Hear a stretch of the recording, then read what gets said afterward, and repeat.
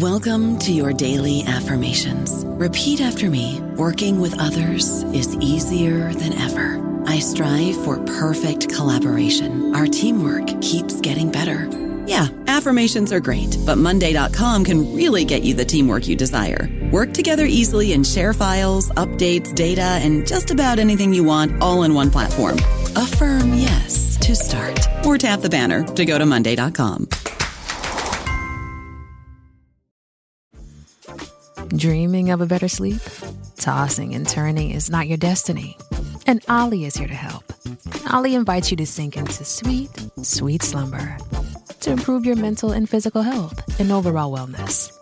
More than just melatonin, Ollie's ingredients help you unwind your mind for a delightfully dreamy drift off. Sleep is on the way at Ollie.com. That's OLLY.com. With Lucky Land Slots, you can get lucky just about anywhere. Dearly beloved, we are gathered here today to... Has anyone seen the bride and groom? Sorry, we're here. We were getting lucky in the limo and we lost track of time. No, Lucky Land Casino, with cash prizes that add up quicker than a guest registry. In that case, I pronounce you lucky. Play for free at LuckyLandSlots.com. Daily bonuses are waiting. No purchase necessary. Void where prohibited by law. 18+. Terms and conditions apply. See website for details. In 1984, the scholar and critic Alfred Kazin visited the Institute to talk about the long-shadowed Emerson cast over American and international literature.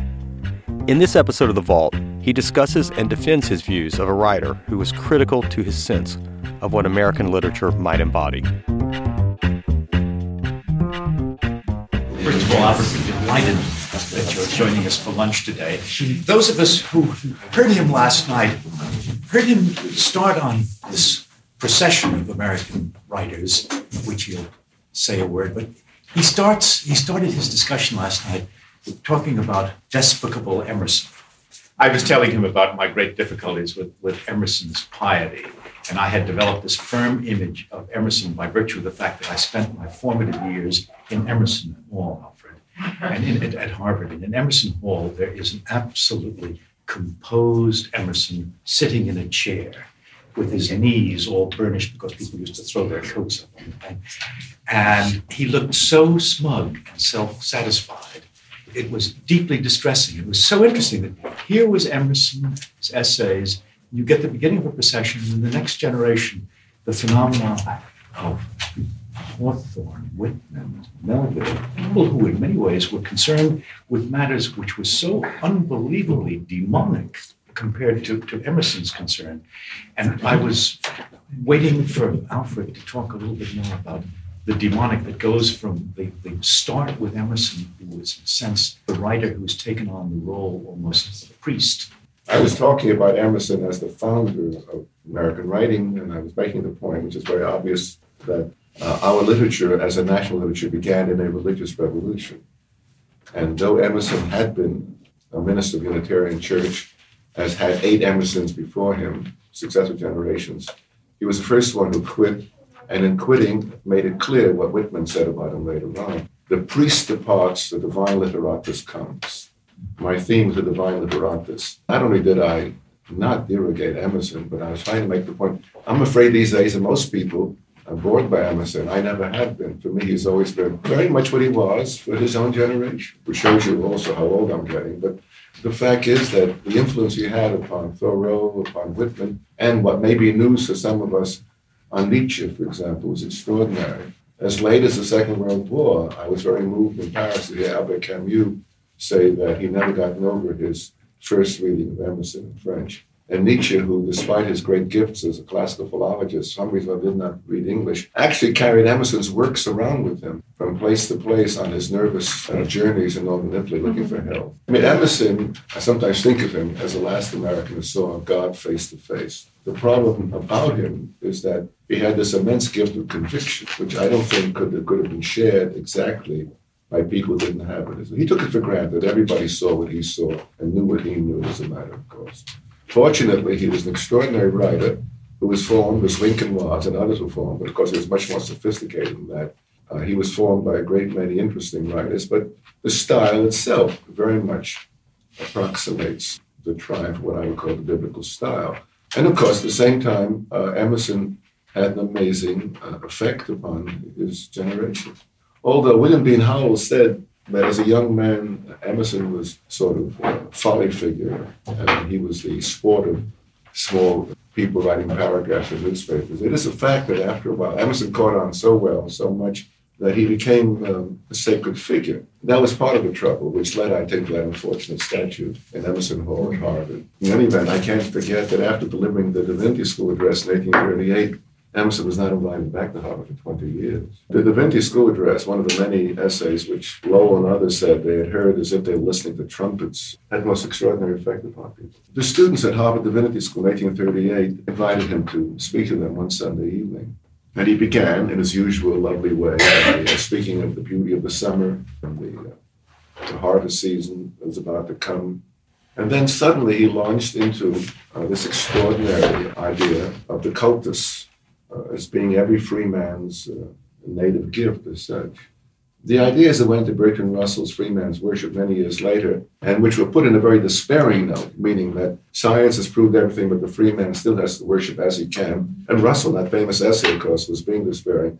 On the same grounds, for Emerson, was a paean of joy and hope.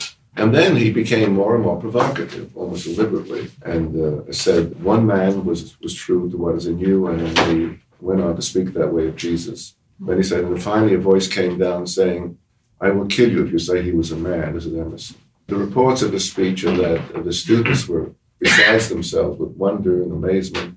The faculty of the Unitarians, the Unitarian priesthood attending them, stood around with frowning faces. But Emerson had actually, of course, made his separation from the church long before. But the fact is that it's typical of him, too, because with all of his terrible serenity, his terrible even-temperedness, the sort of thing which made William James, late in life, when he first met him, say that the refined idiocy of his manner must be an affectation. Emerson was never known to deviate from that perfect Japanese Oriental equipoise for a second, and people sometimes minded it. After all, Cambridge was to become the capital of the American nervous breakdown. This is all based upon a book I'm publishing in May called An American Procession. And the title itself, which comes from Whitman's tribute to Emerson, is significant here. Whitman said in his old age, after speaking about his extraordinary transparency, he said, he was the actual beginner of the whole procession. He said, America in its future will know more vehement and more luxuriant writers, but no one like this one, the actual beginning of the whole procession. And of course, in terms of his provocative gifts, you have the great letter to Whitman in 1855, which emphasizes the power, the daring that he got out of Leaves of Grass, and which is amazing too, because Emerson, of course, recognized very quickly that one of the great underlying, very close to the skin motifs of Leaves of Grass is the sexual side of it.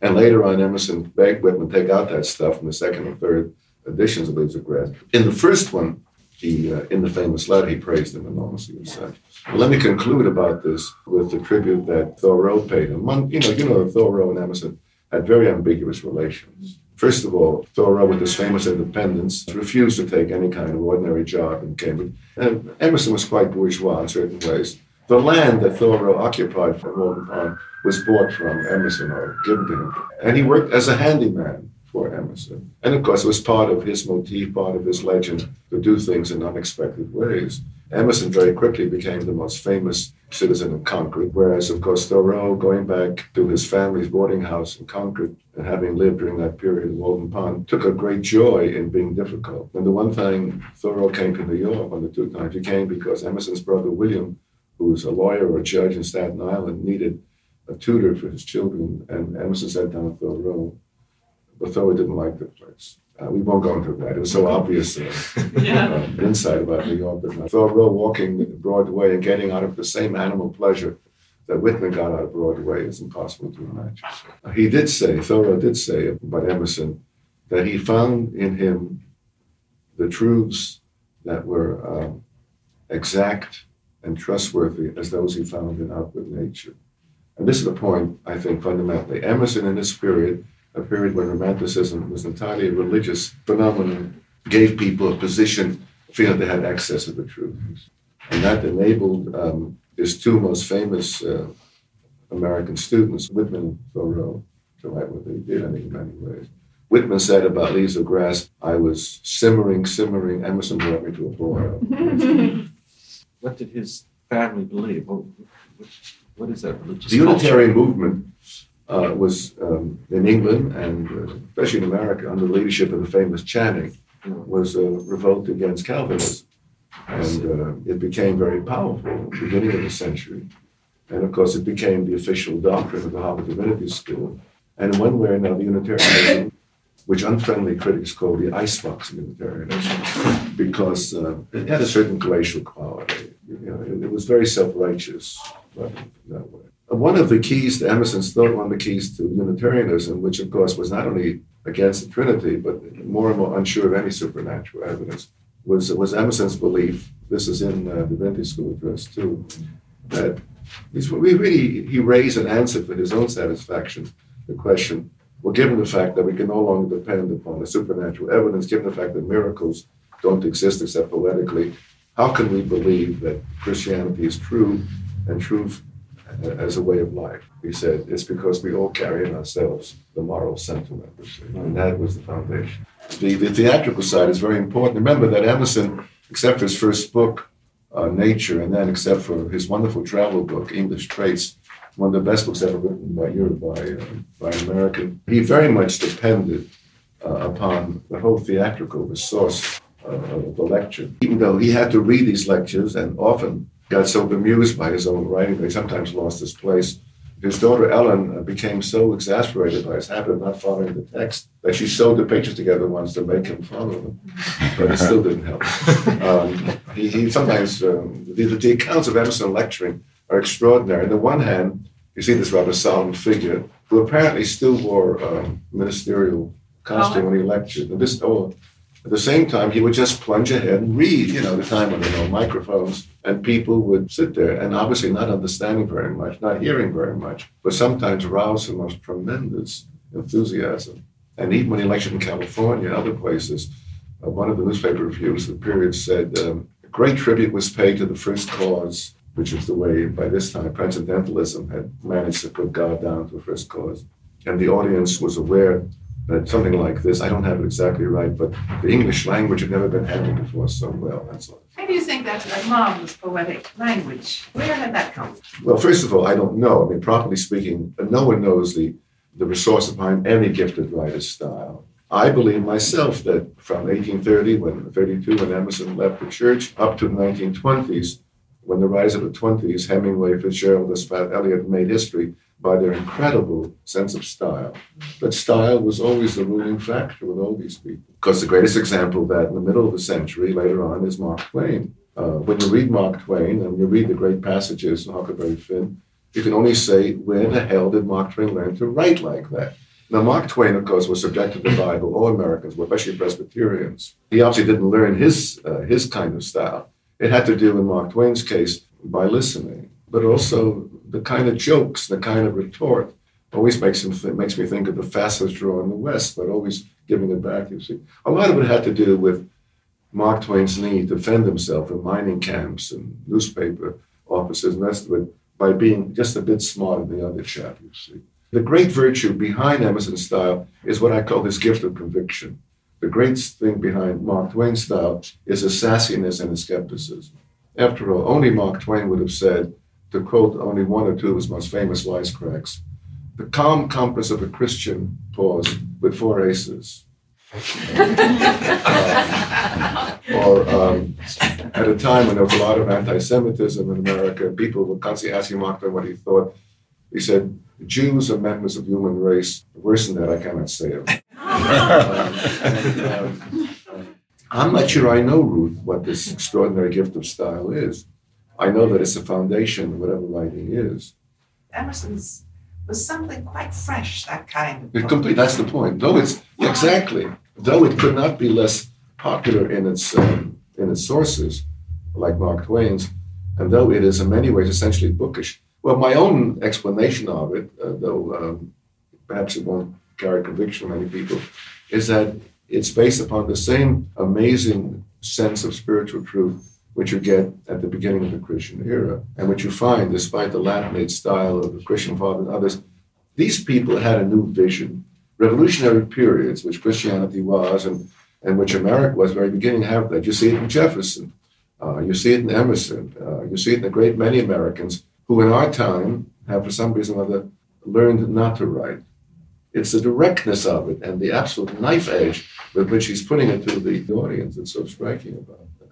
And, of course, the imagery. And then at the same time, it lay in what Lowell and other people thought of as this absolutely miraculous kind of power. Well, Nietzsche, who was a very great literary judge, said that Emerson was one of the 4 greatest prose stylists of the 19th century. Do you think Emerson's style had an influence on subsequent major writers?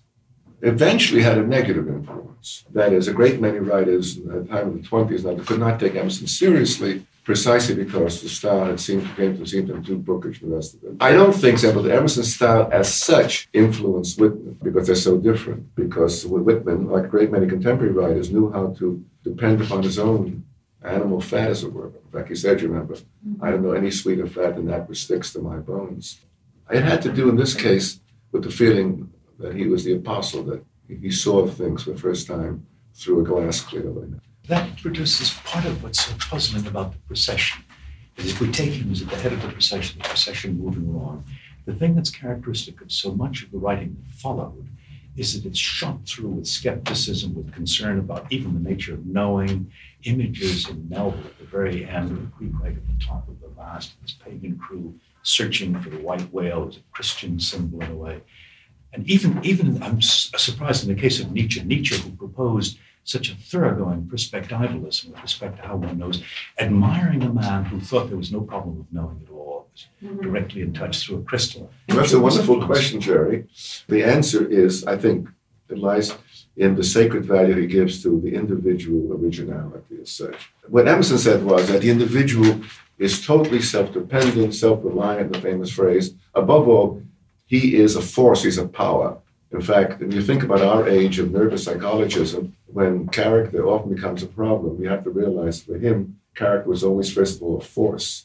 And the more eccentric the force was, the more it was to be dependent upon. Exactly the way in which Melville in Moby Dick finds every possible virtue of strength and power in eccentric and even in mad people. Well, a good example, of course, has to do with Emerson's connection with Carlyle. Emerson went out to see Carlyle before Carlyle became famous. Carlyle became eventually a very, very bitter enemy of the United States. Carlyle was probably the most reactionary man in Europe after Joseph de Maistre. He thought that the Reform Act was simply based upon giving not the workers the suffrage in England, but small property holders. And that fortunately Carlyle was so provocative that he got Whitman to answer him in Democratic Vista. But Carlyle adored Emerson, and Emerson adored Carlyle because they both thought of themselves as being powerful forces of nature, supermen.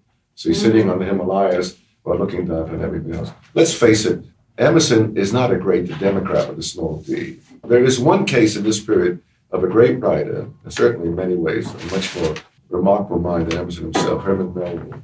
Melville couldn't stand Emerson's optimism. He said about one lecture, imagine what stuff all this is for a man who has had to go around Cape Horn in a storm.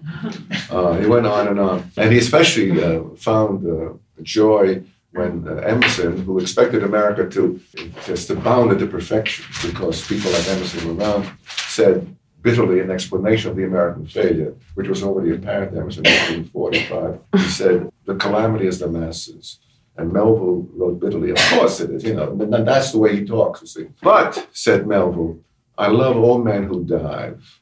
See, what these people are always concerned with is the great, strong, individual, picturesque character. And of course, the lasting monument to what Emerson stood for is actually, I think, found not in Emerson's own works, but in Melville's creation of Captain Ahab in Moby Dick. The man who, as Melville says over and over again, is determined to go all the way out. When Melville wrote what we know or know of as the definitive version of Moby Dick, he did so because he was living near Hawthorne in Tanglewood. He was living in Pittsfield, 7 miles away. Hawthorne had a tremendous effect upon him in every possible way. In one of the many exultant letters he wrote to Hawthorne, he used phrases like, a man who goes through up to eternity, something like that, with nothing but his ego as a carpetbag. and who defies the forces of right and wrong, heaven and hell. That's the point. It's the enormous idea of personality and the supreme good in itself and by itself. And what is very striking in this connection is although there were people just as strong as these guys were after Civil War, like Mark Twain or Henry Adams, they did not associate their character with the same absolute firmness of belief. That's the point. Alfred, doesn't it further complicate the question of style that in both Emerson and Whitman, they dramatically deny that what is produced is the thing itself, but rather the producer, the act of doing it? Our generation, our age, especially those among us who teach, are very conscious of words, but we're conscious of them retrospectively and we're conscious of them analytically. Whitman wrote a primer called American Primer about American words. Emerson, of course, was an incredible user of words and very much aware of what words were, the size and length and strength of them. But it's typical of their age, you see, that the use of words was to instill conviction.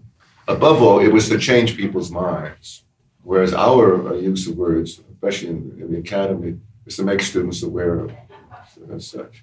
And that is a great difference involved here, you see. I mean, it would have shocked Whitman and others very deeply to think that one took words, shall we say, in a purely aesthetic sense, and such, even though they were very much aware of it. There's an extraordinary essay, perhaps the most beautiful and the most mystical that Emerson ever wrote, called The Poet, which is the greatest, in English, I think, the greatest dithyramb in behalf of the romantic poet I've ever read. And it has to do with the fact that the poet eventually bears supernatural knowledge, that he's different from our prose world and all the rest of it. In Emerson's first book, Nature, he began by speaking of words and what he called fossil poetry. He thought that words by themselves were already fossil poetry. But again, each in those cases, the word in itself is a thing of tremendous power.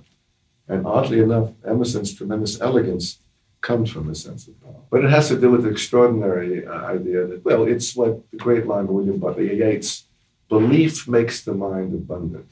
Now, obviously it's not true of all people with belief, but the people who had belief at that age. It has also to do with tremendous revolutionary fervor behind Romanticism in America and in England, which did produce, after all, Keats and Blake, and did produce Hazlitt, and did produce in this country so many people, which had to do with the feeling, as Emerson put it, that man is coming back to consciousness, and that, as Henry James Sr. put it, the kingdom of man is at hand.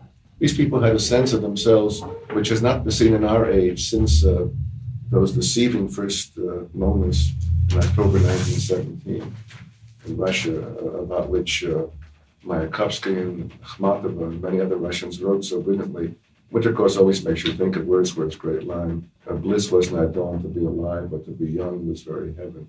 Well, there's no question that it was very important for the country to be young, too. It's a very much part of this contagion of enthusiasm. It seems to me, for example, that Emerson doesn't help us at all with the theater or even with fiction. He had very negative feelings about prose fiction. Hawthorne's marble fawn and mere mush, and aesthetic poets like Poe being jingling and so on. Isn't it the case that the real influence is essentially this moral effect of preaching self-reliance, self-creativity? Well, in the first place, it was not only Hawthorne he couldn't read. It was Dickens, it was Jane Austen, it was Scott. I mean, Emerson, the subject of fiction, is laughable. He couldn't read anything by Dickens very long. Thought it was trivial. He's very high-minded. And on poetry, he's terrible on Tennyson and others. But of course, like many men of genius, he is unnaturally specialized in one direction only.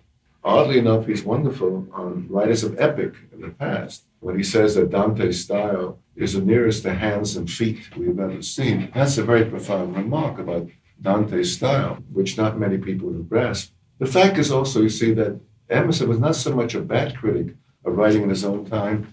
He was totally indifferent to it. He really thought that he alone understood what literature was about. And one reason why Emerson's judgment on literature, which I agree with you, seems so surprising in a man of his genius, is that he couldn't take the literature of his own period seriously. He didn't take Thoreau seriously. He said, that I recognize that Thoreau wrote my own ideas all the time, though Emerson would never have called himself an original philosopher in any way, since his own ideas came entirely out of Coleridge, Schelling, Plato, etc., etc.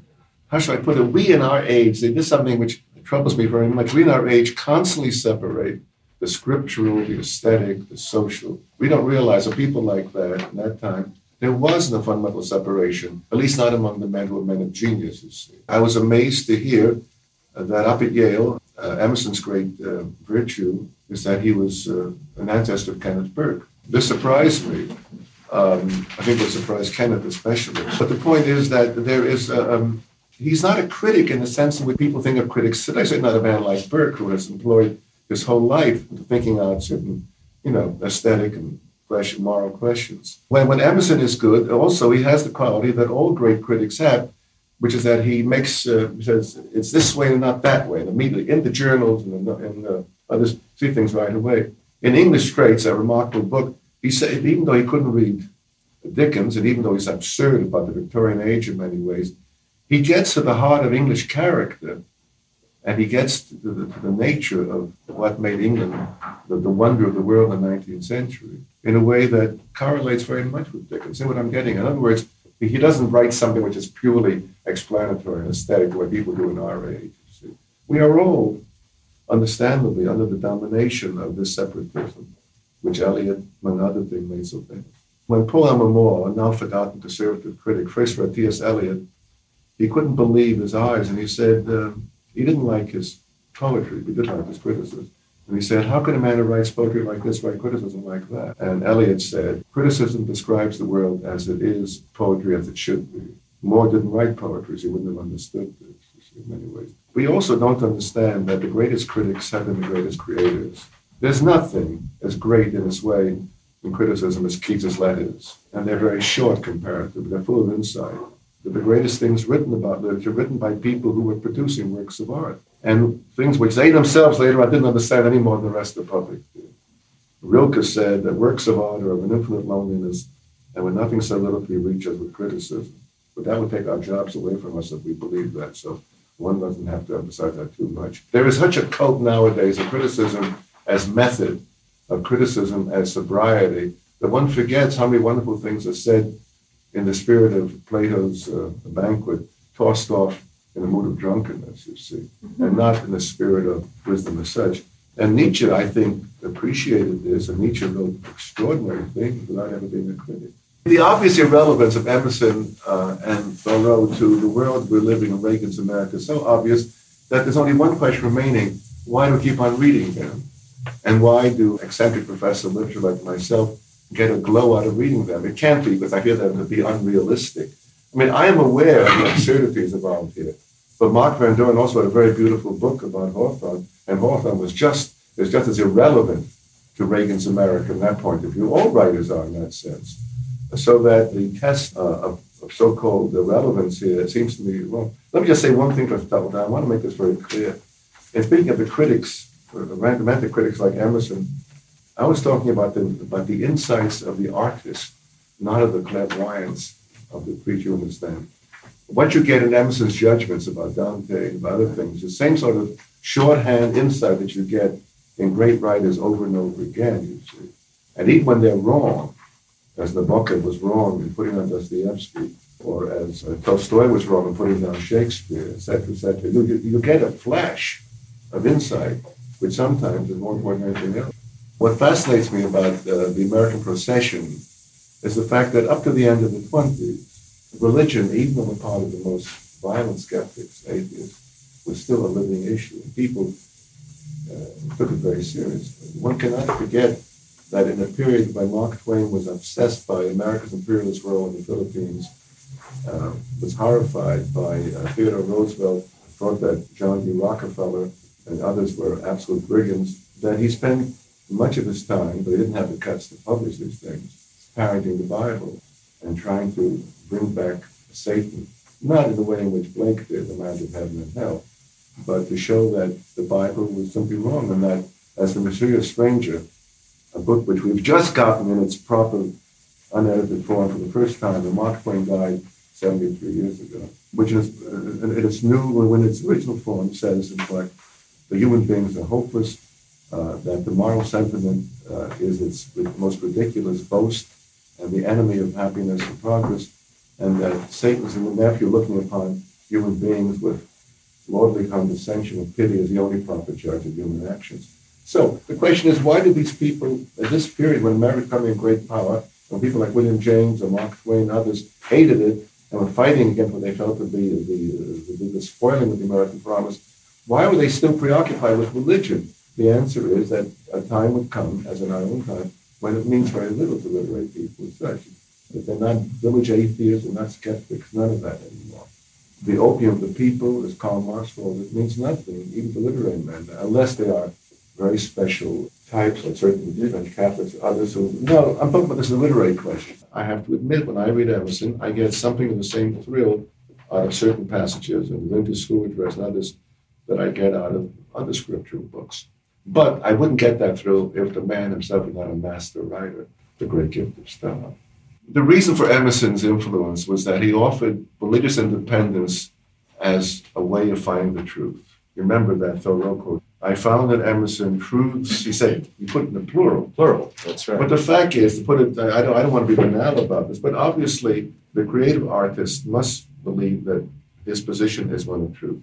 In the Romantic era, Blake said, truth cannot be uttered so as to be understood and not be believed. An amazing statement. Yes, which no one would subscribe to. No, but just what no one today is capable of writing is one of it. Perhaps not altogether capable of understanding. But that's an extraordinary thing, you see. And this is what Emerson gave people, the idea that they had, well, we would call it a position. We gave them a feeling that had upon the truth. And the poignancy, of course, Emerson's career is that at a time which we cannot reclaim in this overgrown, now I think strangely mindless country in many ways, he really believed that every man by himself could be assured of spiritual harmony and not recognize for a moment that this was a gift and that under the impact of science and technology, not to mention the Civil War, which really killed that kind of supernaturalism in America, that this was going to become more and more impossible, you see, in many ways. You know, contemporary writing is full of great talent. Right now. We live in a period, too, in which writers who are sensitive to the period are charged up, the way Mailer and Bellow and Updike are about things happening.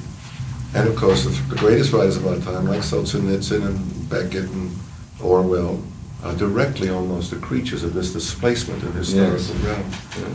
But they all have a problem, and Orwell put that problem at the center in 1984. He originally called the book The Last Man in Europe. The individual has become so teeny-weeny, he's become so small to himself, whether it's because of the psychologism that runs rampant in our age, or whether the psychologism is a result of some historical failures. The fact is that people, as people, do not feel strong in themselves, and the characters that come into contemporary fiction, and drama especially, are just flashes across our life as such, you see. Now, Orwell's problem in 1984, and he wrote about this in his letters to Fred Warburg, his publisher, have to do with the durability of character. Think of Winston Smith, that victim of the ruthless totalitarian machine, a man who was imprisoned for making love, imprisoned for this and that. Think of such a man as the last man in Europe. But that was Orwell's idea. He understood it. You know, Orwell said something, this connection, which oddly enough Karl Marx has said earlier. He said, what's going wrong is that we no longer know absolute right and absolute wrong.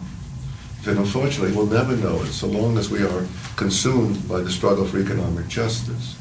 And Marx himself, of all people, who began as a romantic religious philosopher, the young Marx, says in the manuscripts of that period and everything else, it's a remarkable thing. He says, the world of commercial activity, the world of struggle, the struggle for existence, consumes us so much that we cannot get the real moral universe. That is a real problem. And Orwell added, without knowing perhaps what Marx had said earlier, that the only real question is the question of immortality. I remember my teacher, Mark Van Doren, saying Columbia years ago, I've never forgotten it, he said about Hawthorne. Hawthorne took it for granted that immortality exists. All great writers do, said Mark.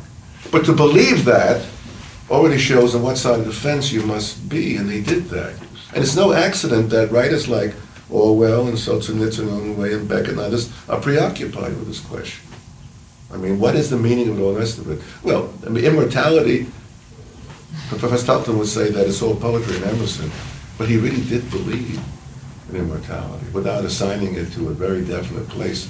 There's nothing so amazing to our period as to read in Emerson and Thoreau their judgments of the power of the American state. Emerson speaks of the state, the American state, as a poor good beast that means friendly. But he said, if you molest me, I'll cut your throat. Emerson became a terrific fire eater during the Civil War. And it must have been he, with other New England clergymen, who he went to see Lincoln with a company of clergymen, to urge Lincoln to emancipate the slaves before Lincoln felt it was probably time. The point is that one of his clergymen said to Lincoln that they had a call from God to visit him, to tell him that they had the message from God that slavery should be abolished right away. And Lincoln said, don't you think, gentlemen, if he was talking to anybody, he would address me first.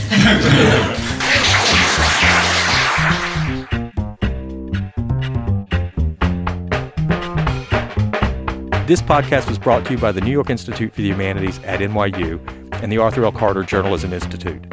You can find us on Stitcher, iTunes, and anywhere else you get your podcasts. For more information, visit us at www.nyihumanities.org. Judy was boring. Hello. Then Judy discovered ChumbaCasino.com. It's my little escape. Now Judy's the life of the party. Oh, baby, mama's bringing home the bacon. Whoa, take it easy, Judy. The Chumba life is for everybody. So go to ChumbaCasino.com and play over 100 casino-style games. Join today and play for free for your chance to redeem some serious prizes. ChumbaCasino.com. No purchase necessary. Void where prohibited by law. 18+ terms and conditions apply. See website for details.